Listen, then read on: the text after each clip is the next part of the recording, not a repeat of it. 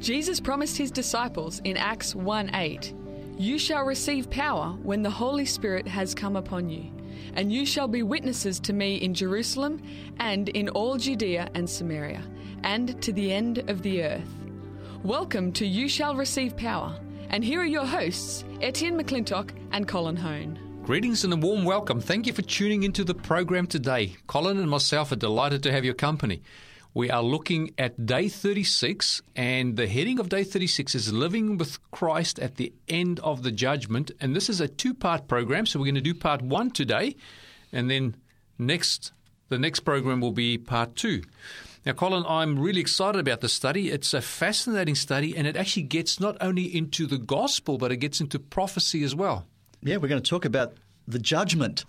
Now, for many, the judgment can be a scary thing because what does a judgment entail? There's a court and a judge and a prosecutor and a defender. But I want to give you good news.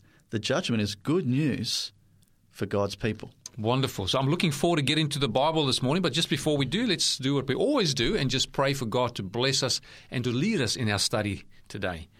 Gracious Father in heaven, it's such a privilege to have access to your word. We enjoy the freedoms that we have in this country. And Father, we just pray now as we open your word for your Holy Spirit to bless us, to guide and lead us in our thought, Father. Give us a fresh anointing from above. Bless the person listening as well, Father, and may we have a convocation with you as we sit at your feet to learn from you, is our prayer in Jesus' name. Amen.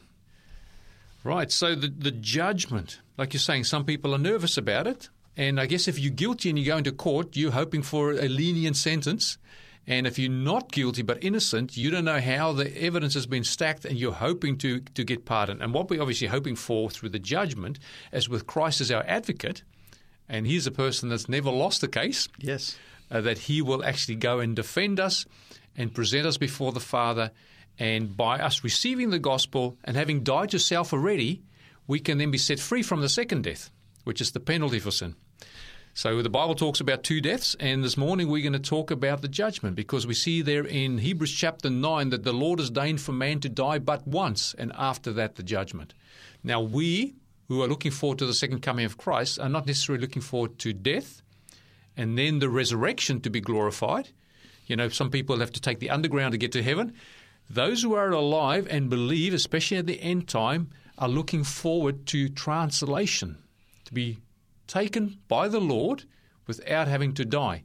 But I'm saying that in a technical aspect because if we want to be translated, we need to die to self anyway. So there is a death, and we reconcile ourselves to the death of Jesus Christ. Yeah, we know that from Thessalonians chapter 4, where it talks about when Jesus returns with all these angels, it says the dead in Christ will rise first. That's right. And then those who are alive, who remain, so those living when Jesus returns, are raised up together. And so they go back with Jesus and go back to heaven.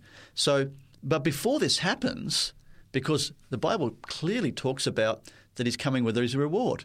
That's right. Okay, so the reward is obviously eternal life. So before that happens, there has to be a judgment before that happens. And the Bible has judgment right throughout it. It does. But it's good news. Now, interestingly, we find that the judgment in Daniel chapter 7, it talks about this judgment in Daniel chapter 7. And we go to Daniel chapter 7, verse 9. And it says in Daniel chapter 7, verse 9, "I watched till thrones were put in place, and the Ancient of Days was seated. His garment was white as snow, and the hair of his head was like pure wool. His throne was a fiery flame. Its wheels a burning fire. A fiery stream issued and came forth from before him. And thousands upon thousands ministered to him, and 10,000 times 10,000 stood before him. The court was seated." So there you got it. The court was seated, yes. So here's a scene of judgment. And then it says, and the books were opened. Okay. And the Bible talks about many books. It talks about the book of life. It talks about the book of remembrance, and many books. And so these books are opened. And it says, "I watched them because of the sound of the pompous words which the horn was speaking." So he goes on and talks about this little horn that was speaking. And he goes on about these rest of these beasts, these four beasts. Yes. And so what you're finding here is there is a timeline.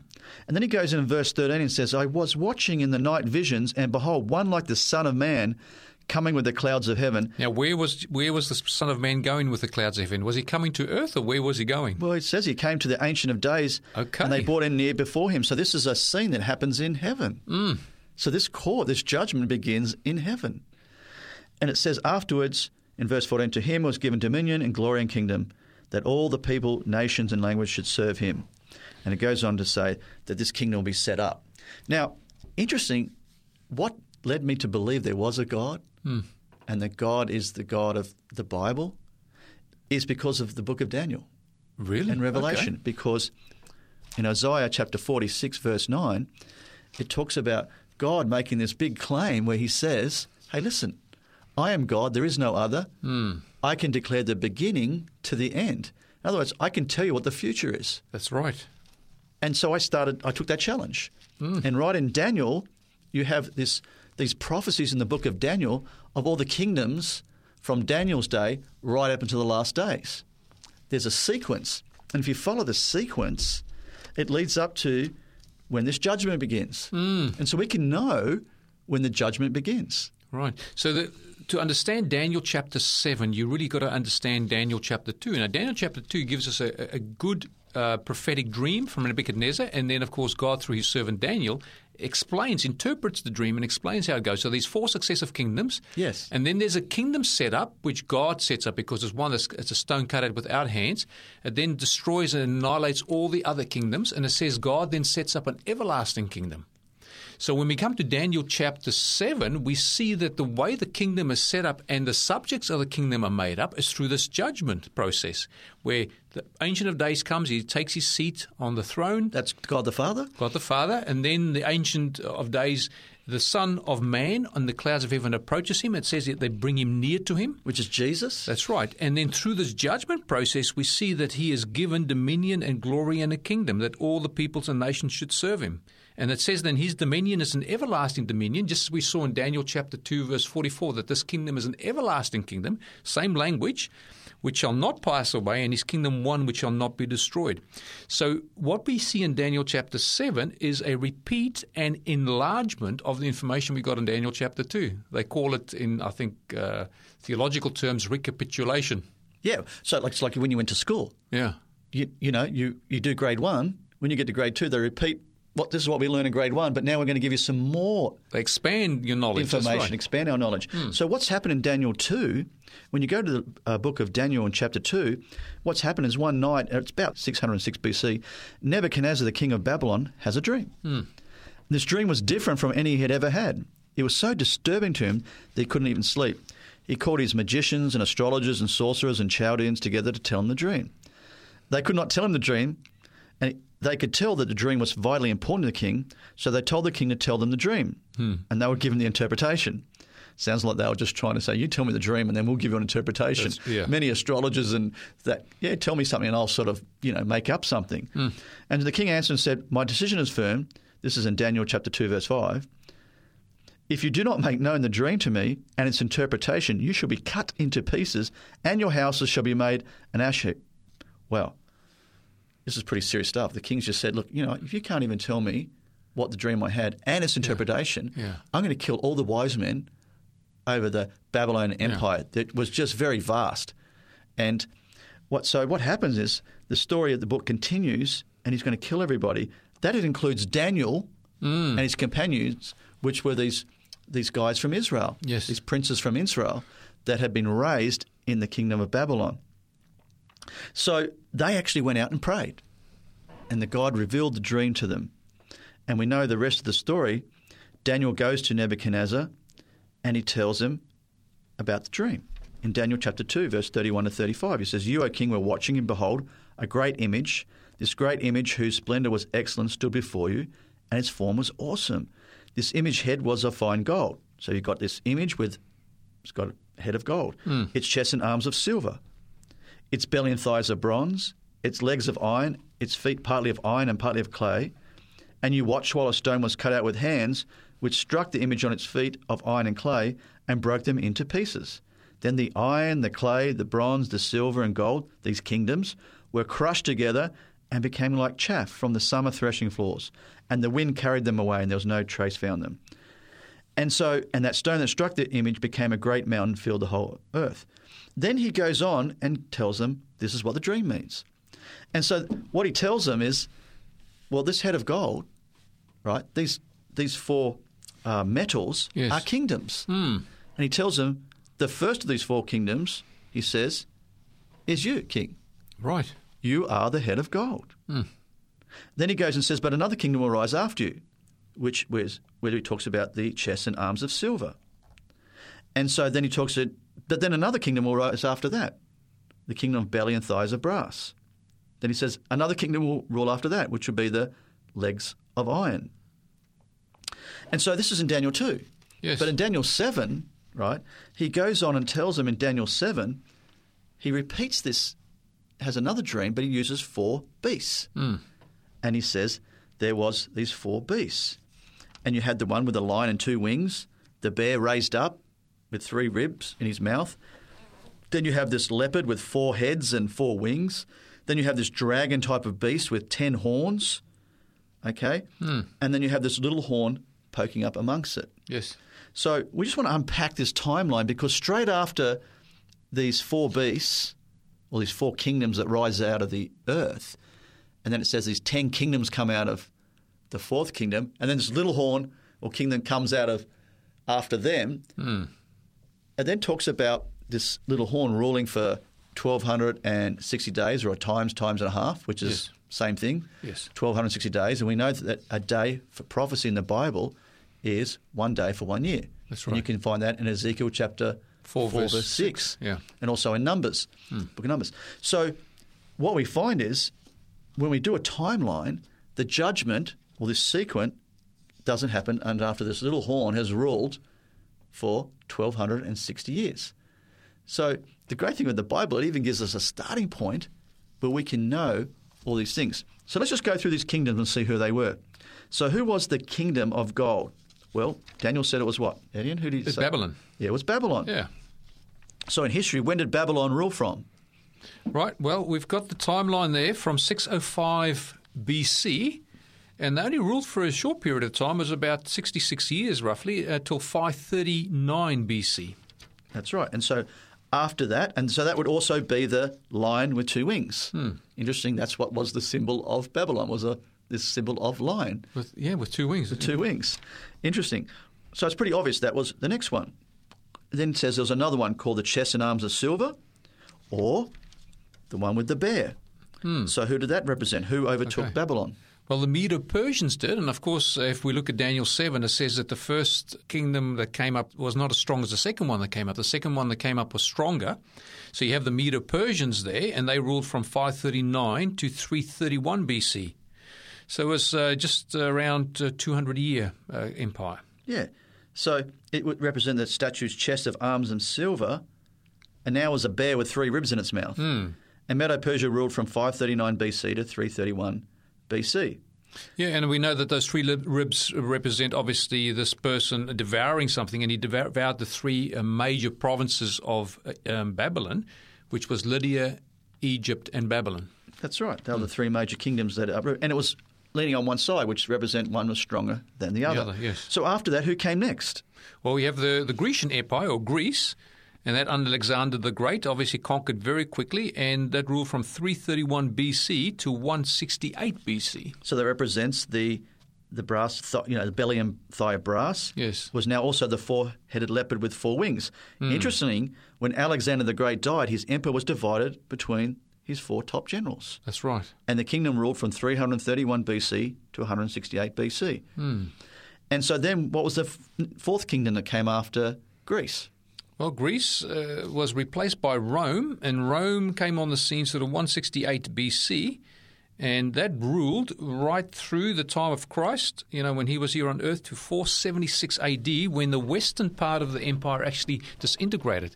As we see in Daniel chapter 2, where the legs are of iron, but then you see the feet are of iron and clay. So that shows a disintegration of the empire. And we see that here in Daniel chapter 7, it actually refers to 10 horns, which is the 10 divisions of Europe.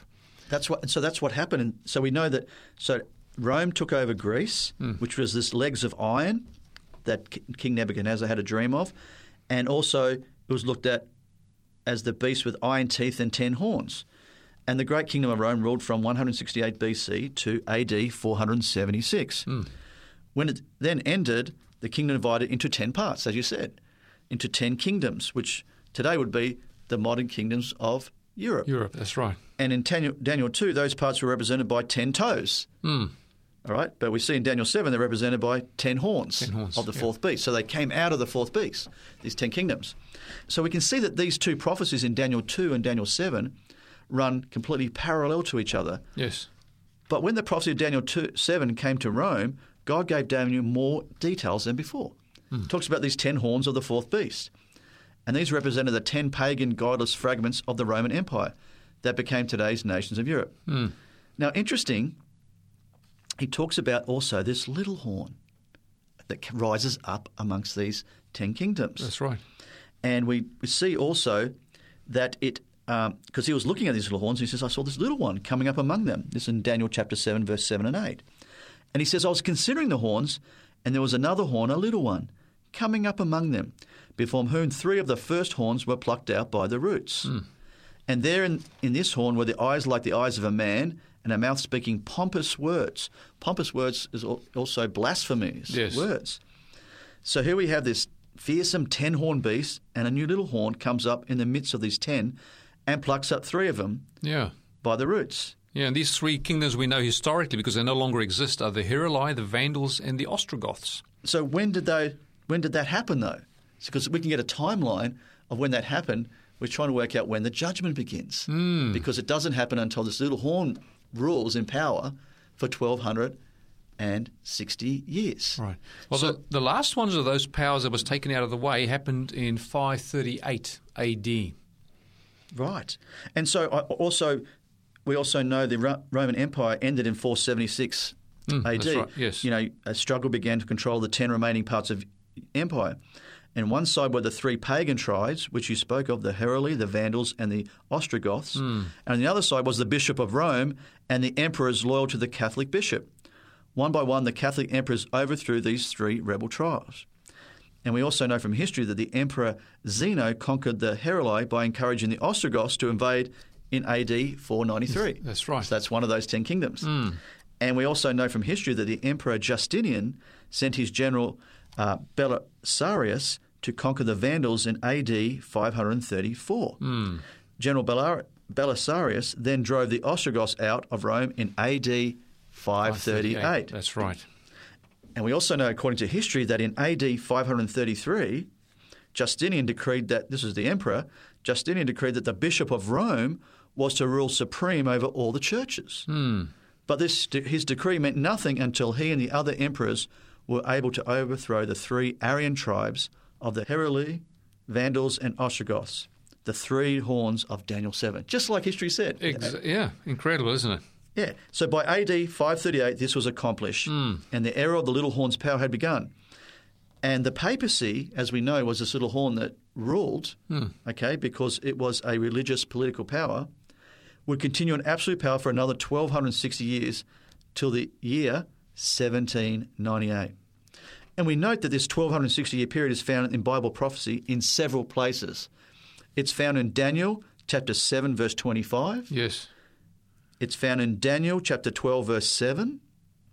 It also speaks about it in Revelation chapter 11, verse 2. In Revelation chapter 11, verse 3. Revelations 12, verse 6.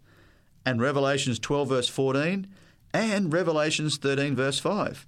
I think God's trying to make a point. And he uses 42 months, 1,260 days. That's right. 3.5 years, a times and a half, which is 3.5 years. 3.5 years, yes. And we also know there was 360 days in a Bible year. Okay, so when you times that, it works out to be 1,260 days. That's correct. Or years. And that exactly. So what happened in 1798? Was there anything that happened in history in 1798? Yes, something very significant happened because the Pope was actually captured and taken from Rome when he ended up dying in exile in France. So during when Napoleon was ruling, when he was invading Europe, he sent his general Berthier and he took the Pope, captured the Pope and put him in jail. That's right. So it would seem like he was wounded, this power. And so we've got history of this timeline. So we know, according to Daniel 7, that this judgment then happens. That's right. So the judgment has to happen after 1798. That's right. 1798. Now, many people have always wondered, well, who is this little horn? Well, according to history, what we just read, the Bishop of Rome was given the power. The power. And there's also 10 ways to identify the little horn. And I'm just going to give you 10 verses and 10 ways to identify the little horn. First thing, number 1, it came to power from among the 10 divisions of Europe, the 10 horns. That's in Daniel chapter 7, verse 8. So this little horn had to come up after around that 476 to 538 AD. It said it began as a little horn, a little power at its beginning in Daniel chapter 7, verse 8. Yes. So it was a little power. Number 4, it uprooted 3 horns, the Heruli, the Vandals, and the Ostrogoths in Daniel chapter 7, verse 8 and 24. Okay, so there's clue number 4. Clue number 5, it had a man at its head, Daniel chapter 7, verse 8. And you can also see in 2 Thessalonians chapter 2, verse 3, it has a man at its head. Number 6, it is different from the others. All the others were state powers. This one, little horn, was a church-state combination. Yes. Daniel chapter 7, verse 24. See, it was a religious, political power. It says the little horn would speak great words and blasphemy. Daniel chapter 7, verse 8 and Daniel chapter 7, verse 25. So what's the definition of blasphemy in the Bible? Well, claiming to be God and claiming to have the power to forgive sins. Yeah. And we can read that in Matthew chapter 9, verse 2 to 6, and John chapter 10, verse 30 to 33, that blasphemy was claiming to be God because they said Jesus was being blasphemous because he claimed to be God. Yes. And he could forgive sins. So this power would claim to be God on earth and representing God on earth and to be able to forgive sins. The little horn also, point number 8, would wear out and kill many of God's children. And we know during the 1260-year reign that papal persecutions brought the death of millions of people were put to death. At least 50 million. Yeah, by the stake, burning and persecution. And that's found in Daniel chapter 7, verse 25. It says the little horn Antichrist would think to change times and law. So he would think to change God's law or 10 commandments. And that's in Daniel chapter 7, verse 25. Now we know that the papacy notes that it made to God's law in its catechism.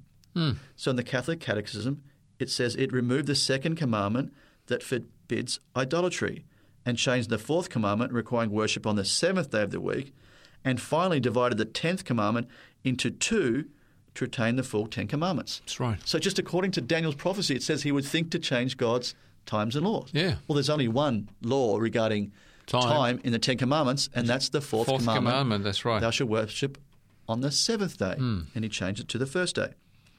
Number 9, the little horn Antichrist would think to change times and law. We just went on that one. And also, number 10, the little horn would rule for time and times and half a time, elsewhere presented in the Bible as the 1260 days or 42 months of prophetic time. Since a day is equal to a year in Bible prophecy, this power was to rule for 1260 years. So God foretold that it would reign supreme and persecute God's obedient children for 1260 years.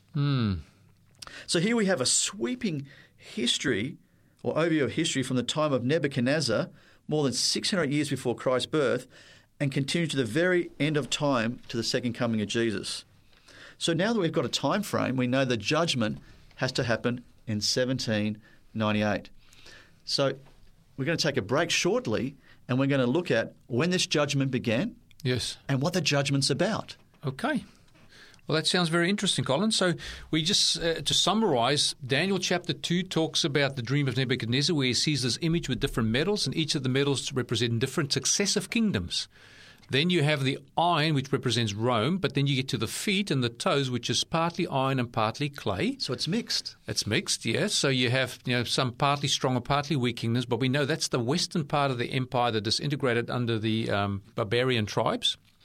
And then what you have is that they split into 10 kingdoms. And as you said clearly, Daniel chapter 7, that gives us more detail. It says that when the 10 kingdoms have risen up, that you actually have this little horn growing up amongst them.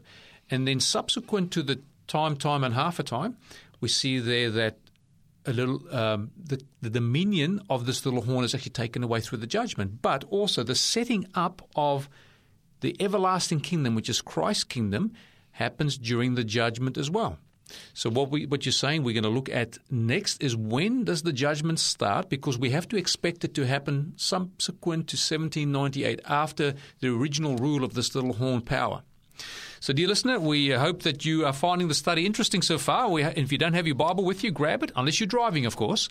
And we look forward to unpacking this with you further right after this break. He desires all to be saved. You're listening to the angelic sound of Carly Fletcher, just an average Australian woman who has chosen to use her musical talents to uplift her Lord and King, Jesus Christ. You matter to him. You are his precious child.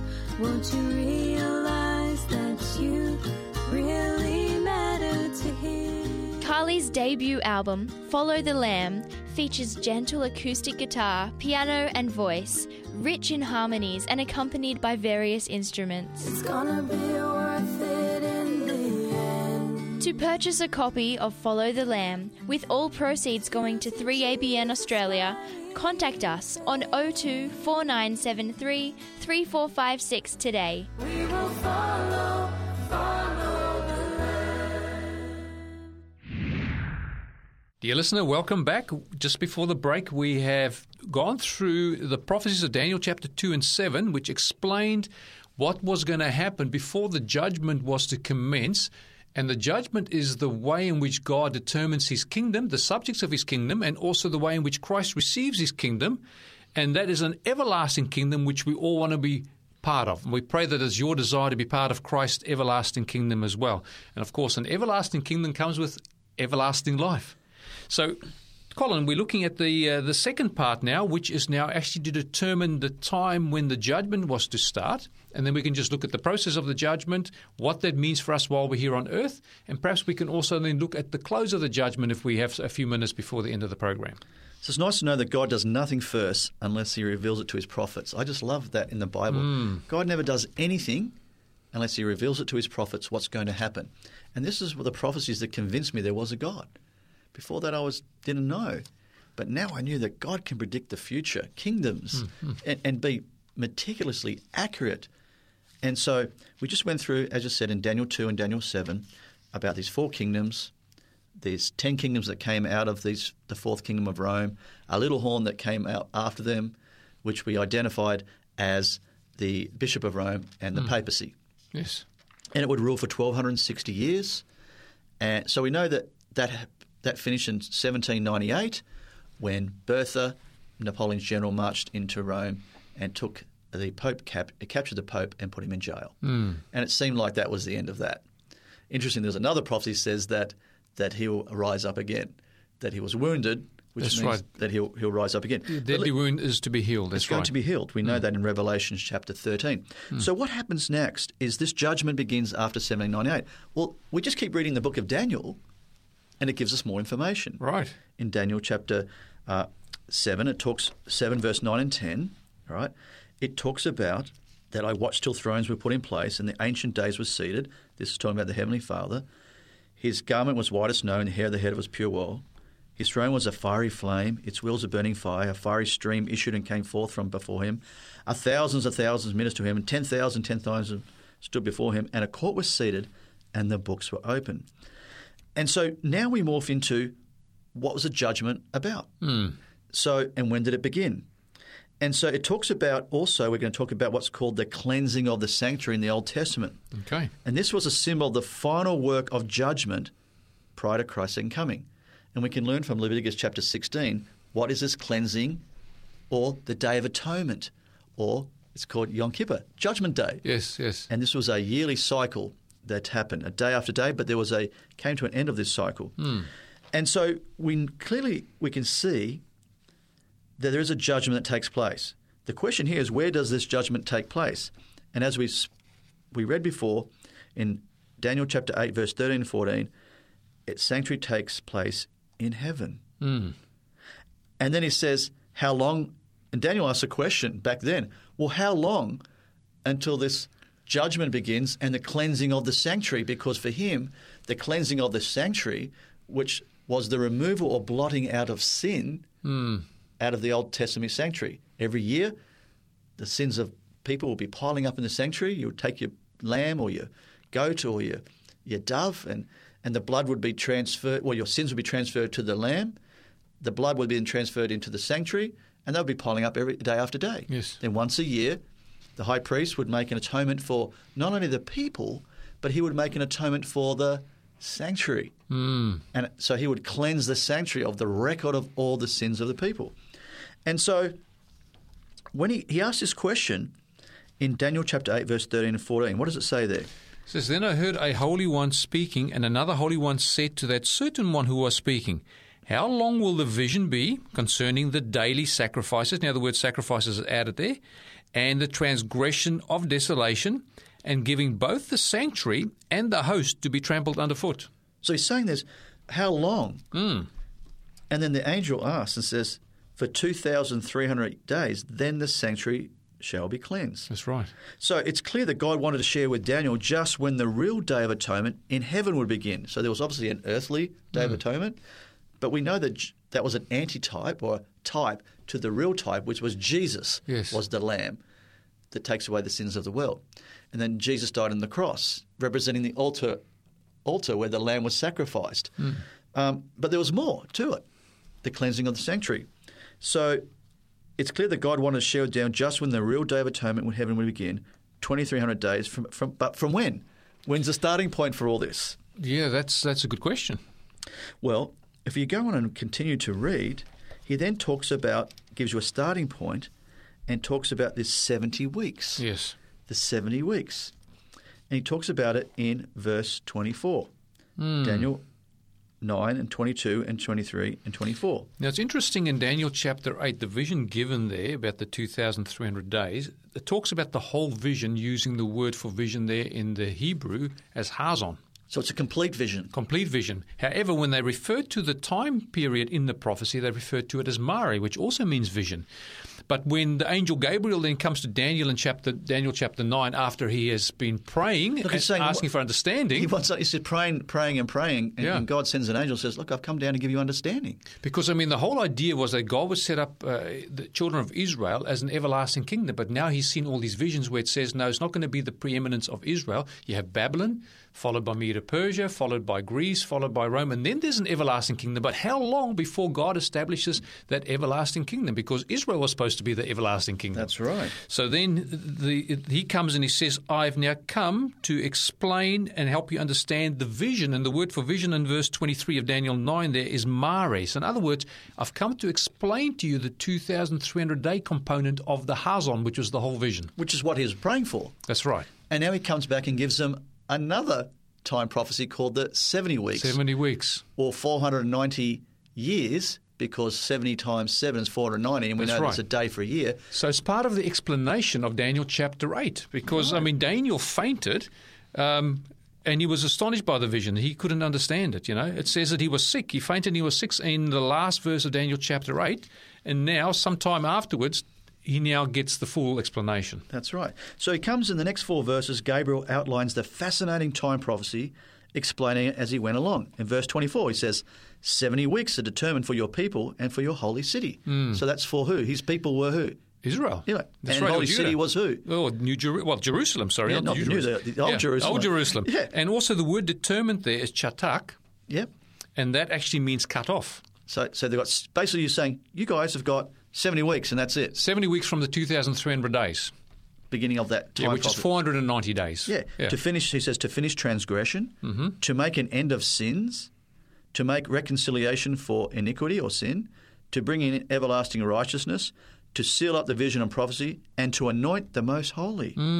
So out of the 2,300-day prophecy, part of Daniel's vision in chapter 8, Gabriel said that 70 weeks determine a word meaning cut off, as you said. That's right. From the longer prophecy of your people, the Jewish nation, the people of Israel. So during the 70 weeks, several things would take place. And so these 6 tasks would be only fulfilled in and through the work of Jesus, the Messiah. I mean, who else, for example, could possibly make reconciliation for iniquity or bring in everlasting righteousness? Yes. Now, it's important to know about two keys to understanding Bible prophecies. First, in Bible prophecy, literal time periods are often symbol of a much longer time period. A 24-hour day, for example, stands for a year.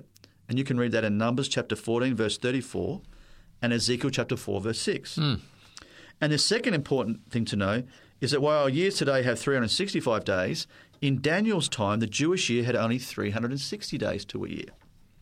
So applying these two keys, we realise that the 2300 days of Daniel, chapter 8, verse 14, are really 2300 years. Yes. In the same way, the 70 weeks here in Daniel 9, verse 24, are actually 490 years. 70 times 7 equals 490. This means that the first 490 years of the longer 2300 year are cut off or determined for several important things to accomplish. So what did Jesus accomplish?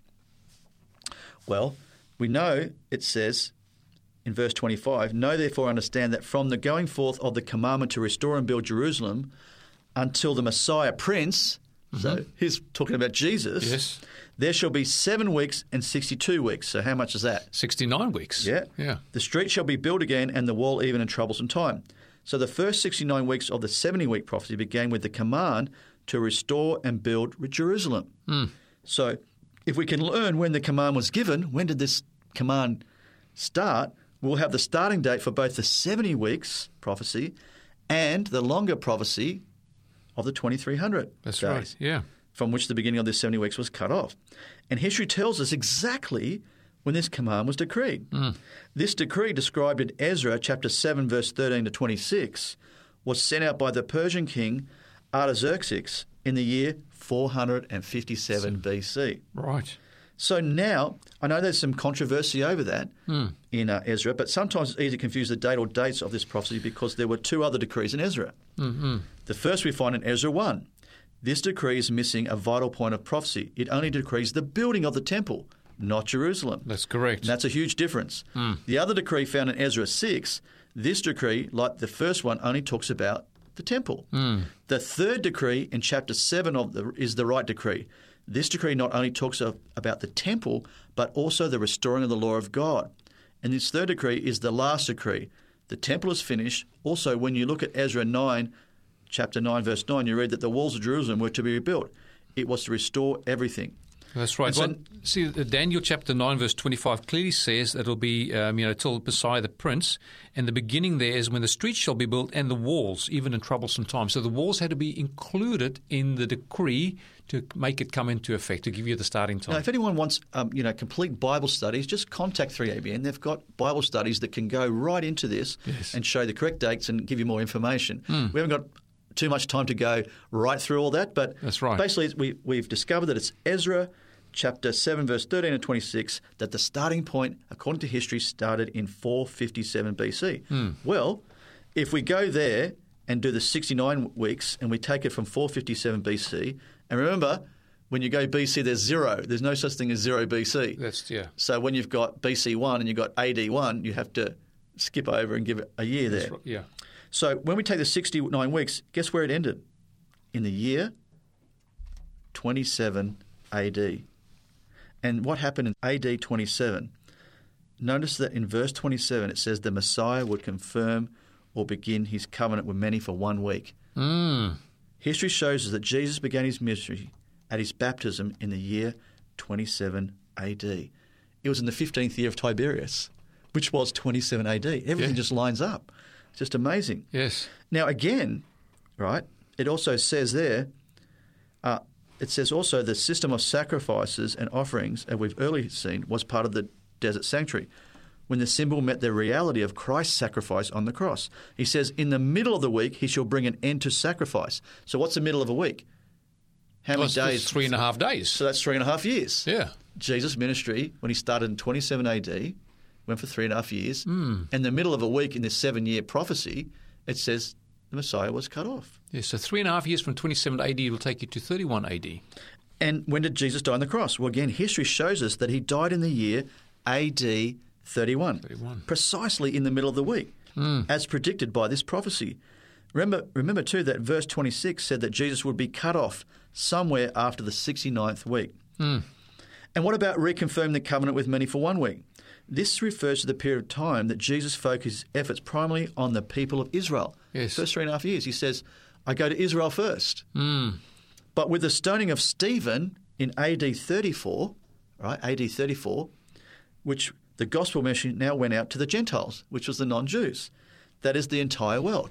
Because after that, there was persecution and the gospel went out to the Gentiles. That's right. So we know that the 70 weeks finished in AD 34 at the stoning of Stephen. So now that we have a starting point and we know history confirms that Jesus was baptized in 27 AD, Jesus was crucified in AD 31, and Stephen was stoned in AD 34, that covers the 70 weeks prophecy for Israel. Now we look at the 2300-year prophecy, and when we look at that starting at 457 BC, guess that where it takes you to? Well, 1844. 1844. 2,300 days or years to it. Yeah, 1844. That is just after 1798 when this beast power, all right, little horn power or Antichrist power would rule for 1,260 years. That's right. From 538 to 1798. Exactly on time. Now, interesting, so a message would go to the world that would be judgment has begun. Yes. Well, is there a Bible verse about a message from God, these three angels' messages, that begins that judgment has begun? Absolutely. That started in 1844? Yeah. Well, there's an angel flying in the midst of heaven having the everlasting gospel to present to every person that dwells on the earth, every nation, kindred, tongue, and people, saying with a loud voice, fear God and give him glory, for the hour of his judgment has come. So this is announcing the beginning, the start of the judgment hour, which is the fulfillment of the prophecy given to Daniel in Daniel chapter 8, verse 14. So we've got the starting date. Yep. We know exactly the time period that was cut off, the 490 days of the 2,300 days. So the 70 weeks prophecy brings you to AD 34. You know exactly what happens. We can see that Messiah the Prince started in AD 27. At his baptism? At his baptism. He was then cut off in the middle of the week at 31 AD. Yep. And then, of course, we know that the dispersion of the church happened in 34 AD when persecution broke loose, and it started with the stoning of Stephen. And shortly after that, of course, James was martyred as well. And then the message goes out to the Gentiles. So that Gentiles, time for Israel was cut off. Exactly what, the angel told Daniel, which was 70 weeks appointed for your people. That's right. Which was Israel. And that gives us confidence that when we get to the time 1844, nothing happened here on earth that was anything significant on earth as per se. But by faith we know if the first part of the prophecy is correct in regards to the 70 weeks, we've got to know that what happened in heaven at the end of the 2,300-day prophecy is also highly significant and 100% accurate. So we want to discover what actually is the sanctuary, what needs to be cleansed in the sanctuary, and what did the high priest do, and how this relates to Jesus as our high priest in heaven, because Hebrews says that Jesus is our high priest. That's right. And that he is in the heavenly sanctuary. So what is Jesus doing in the heavenly sanctuary, this work of judgment, this cleansing of the sanctuary? Because we've now, by step, established that the 2,300 days years ended in the year 1844. And we also know that this message goes out in Revelation chapter 14, verse 6 to 12, the three angels' message, which begins with the everlasting gospel, and judgment begins, which is the cleansing of the sanctuary, or this priesthood. And so this means that since that time, Jesus, our high priest, has been ministering his shed blood in the great courtroom scene in heaven. Because remember, in Daniel 7, it says after the little horn power, which finished in 1798, it says the judgment would begin. And so Jesus has been ministering in the heavenly sanctuary. When his work is done, the sanctuary will be cleansed, and he will return to earth at his second coming. And so what is it that needs to be cleansed in the heavenly sanctuary? What was cleansed in the earthly sanctuary? Right. Well, look, the confessed sins of God's people flood into the sanctuary, and including the courtyard, the holy and the most holy of the sanctuary. They came and confessed their sins, and then the blood was put on the horns of the altar. So obviously they confessed their sins over the goat or the sheep or whoever it was, the animal, that sacrificial animal, and then it was killed by them. And then, of course, the blood was then ministered by the high priest. But their sins were confessed, and in a sense it defiled the sanctuary. So the sanctuary had to be cleansed, And then that sin was taken away on the Day of Atonement. So on the annual services, because we've got the daily services, which we just described, but the annual service, which is the Day of Atonement, the sins would then be transferred out of the sanctuary onto the scapegoat. Now, the scapegoat doesn't actually get executed. It doesn't get sacrificed. It gets led by a fit man into the wilderness, away from everybody, and there it ends up dying. And we know that that's a symbol for what happens at the last days when God actually cleanses the sanctuary, and then those sins are actually placed on the scapegoat. So what's happening is, just like the earthly sanctuary, as we repent of our sins, repent of our sins, Jesus has taken, he's the Lamb of God, took upon our sins, upon himself, and then he went into the heavenly sanctuary. So the record of our sins is in the heavenly sanctuary. So Jesus wants to blot out and remove these sins from the heavenly sanctuary, because that's when he's completed that ministry, it's done. He comes back to take his people home. And then who is the instigator of sin? Who instigated sin? Well, Satan is the instigator. He's the father of lies, and he's the murderer from the beginning, the Bible says. So he's responsible for all this. So that's why when he removes the sins out of the heavenly sanctuary, they're put on the scapegoat. Yes. All right, who is responsible, and he's led out into the wilderness. Isn't it interesting that if you look in the book of Revelation, it says that Satan, when Jesus returns, it says like an angel grabs him, all right, and he is left on this earth for 1,000 years, desolate for 1,000 years. That's right, yeah. And then God takes his people back to heaven. So the cleansing of sanctuary is the removing, the blotting out of the record of God's people's sins. So I don't know about you, Edian, but I want my sins to be in the heavenly sanctuary, and eventually I'd like them to be blotted out. You don't want to be holding on to them yourself, do you? Absolutely, yeah. So we've got to confess them. And the Lord said that he is faithful and just if we confess, not only to forgive but also to cleanse. So when does this finish? When does Jesus finish this mediatory work? When does it actually finish? Does it happen before he comes back? Or does it happen exactly like 1 minute before he comes back, returns from heaven to take his people back? When does he finish this ministry? Well, we know that the whole process, God wants to come and deliver his people. But before that happens, there is something that is called the 7 last plagues that are poured out, which is the wrath of God, and is poured out on the beast power, on the Antichrist, and also the people who receive the mark of the beast. So it's poured on all the wicked on this earth. It says the 7 last plagues are poured out. That's and right. we know when that 7 plagues come, obviously that has to come after judgment.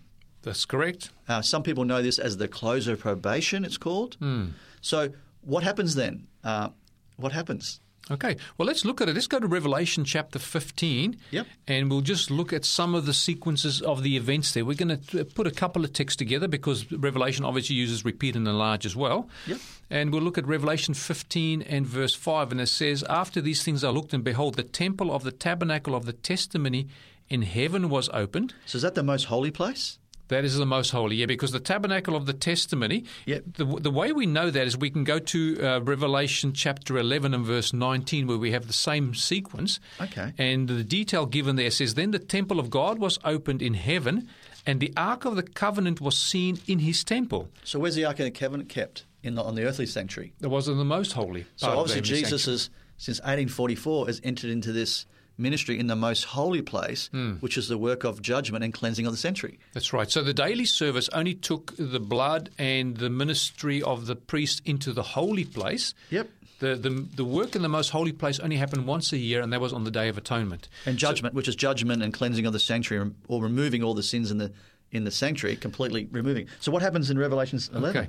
So in Revelation chapter 11, we now see that the temple of God is opened and the Ark of the Covenant seen. It means that we've now moved from the holy to the most holy place, and this is the beginning of the judgment. And that happened in 1844? That happened in 1844. So Revelation chapter 11 and verse 19 is referring to that when that door's opened and, thrones were set in place and the Ancient of Days was seated, and then Christ came to him on the clouds of heaven, and they brought him very near to the Father. According to Daniel chapter 7, where it says in this time sequence that happened after this 1260-year little horn, which happened after 1798. And according to the 2300-day prophecy, that happened in 1844. So Jesus began this work. So when does it finish? Right, okay. Now, that's a good question. So I just want to take one more text there because it says there that, after the temple in heaven was opened in Revelation chapter 15 and verse 5, it says, "Out of the temple came the 7 angels having the 7 plagues, and they were clothed with pure bright linen and having on their chest a golden band.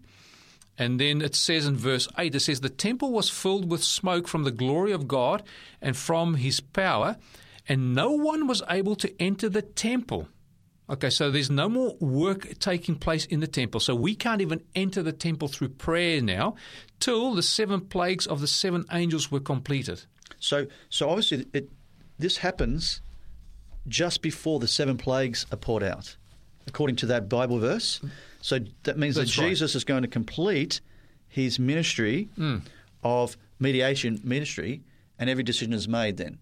And so isn't there a text in Revelations 22 that confirms what the decree is? That's right. There is a decree before Christ finishes his high priestly ministry that no one may enter. There's what they call a sealing that takes place. Yep. And the word used for sealing there we see in Revelation chapter 22 verse 11, where it talks about those who are sealed, who are unjust, they remain unjust. It says, but he who is unjust, let him be unjust still.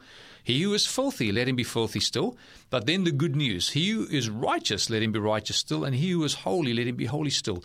So we are sealed either for good or for evil. We're sealed either for salvation or for destruction.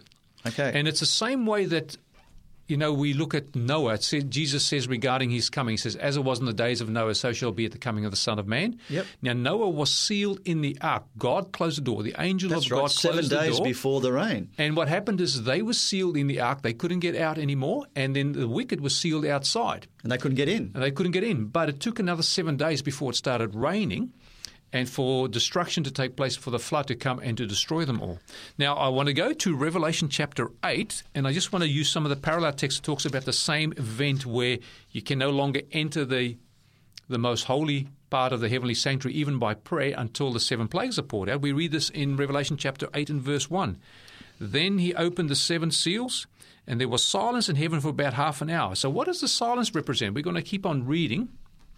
We read verse 3 there of Revelation 8. Then another angel having a golden censer came and stood at the altar, and he was given much incense that he should offer it with the prayers of the saints. Now we know there's only one mediator. We know that the high priest, the mediator, mediates for us is Jesus Christ. Yes. So this angel represents Christ, and he mediates the prayers of the saints with this golden censer.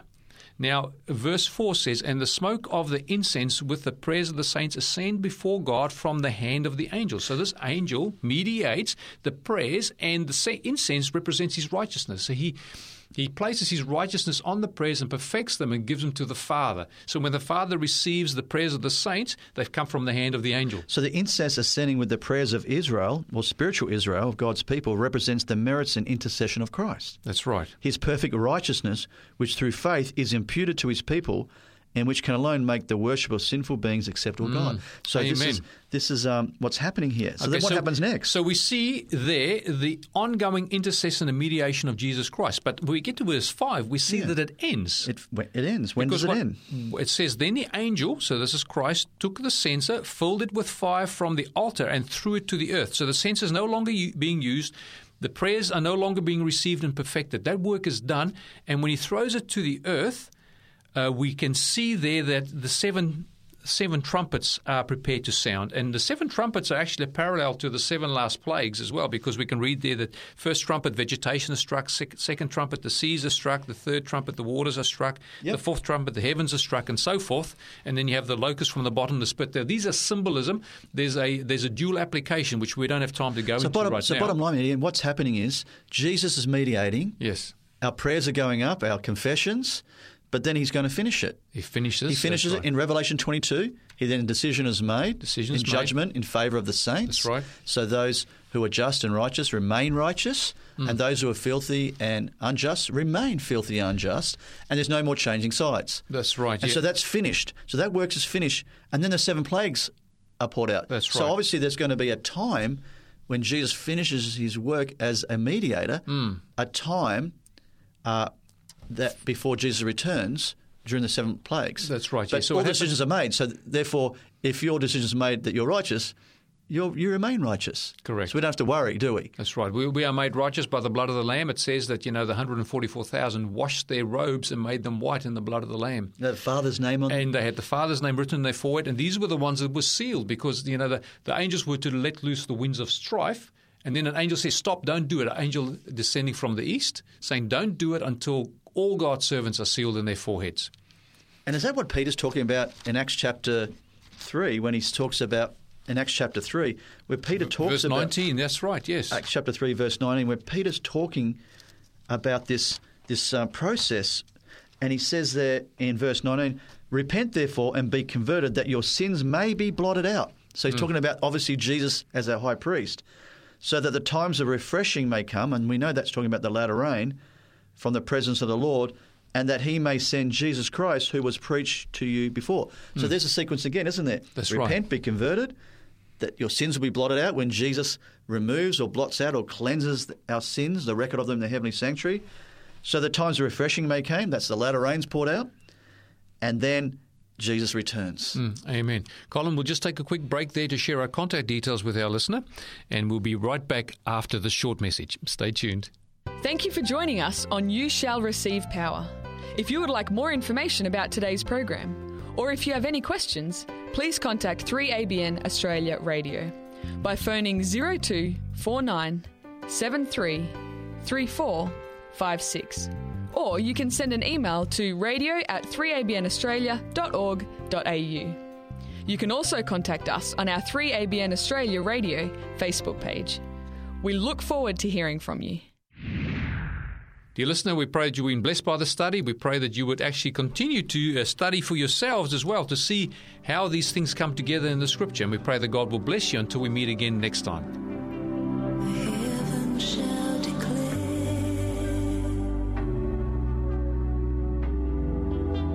the glory of his name. All creation bows at the coming of the King. Every eye shall see, every heart will know,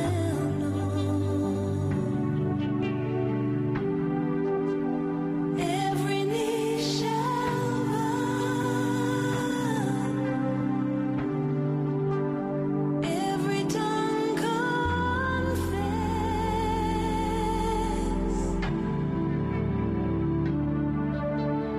Holy, holy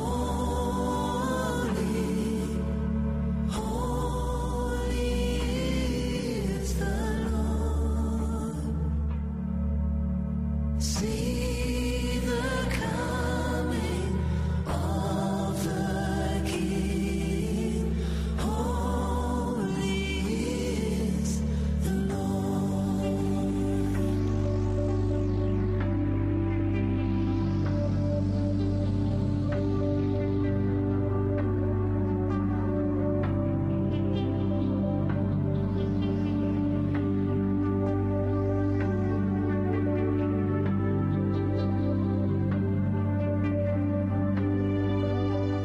You've been listening to a production of 3ABN Australia Radio.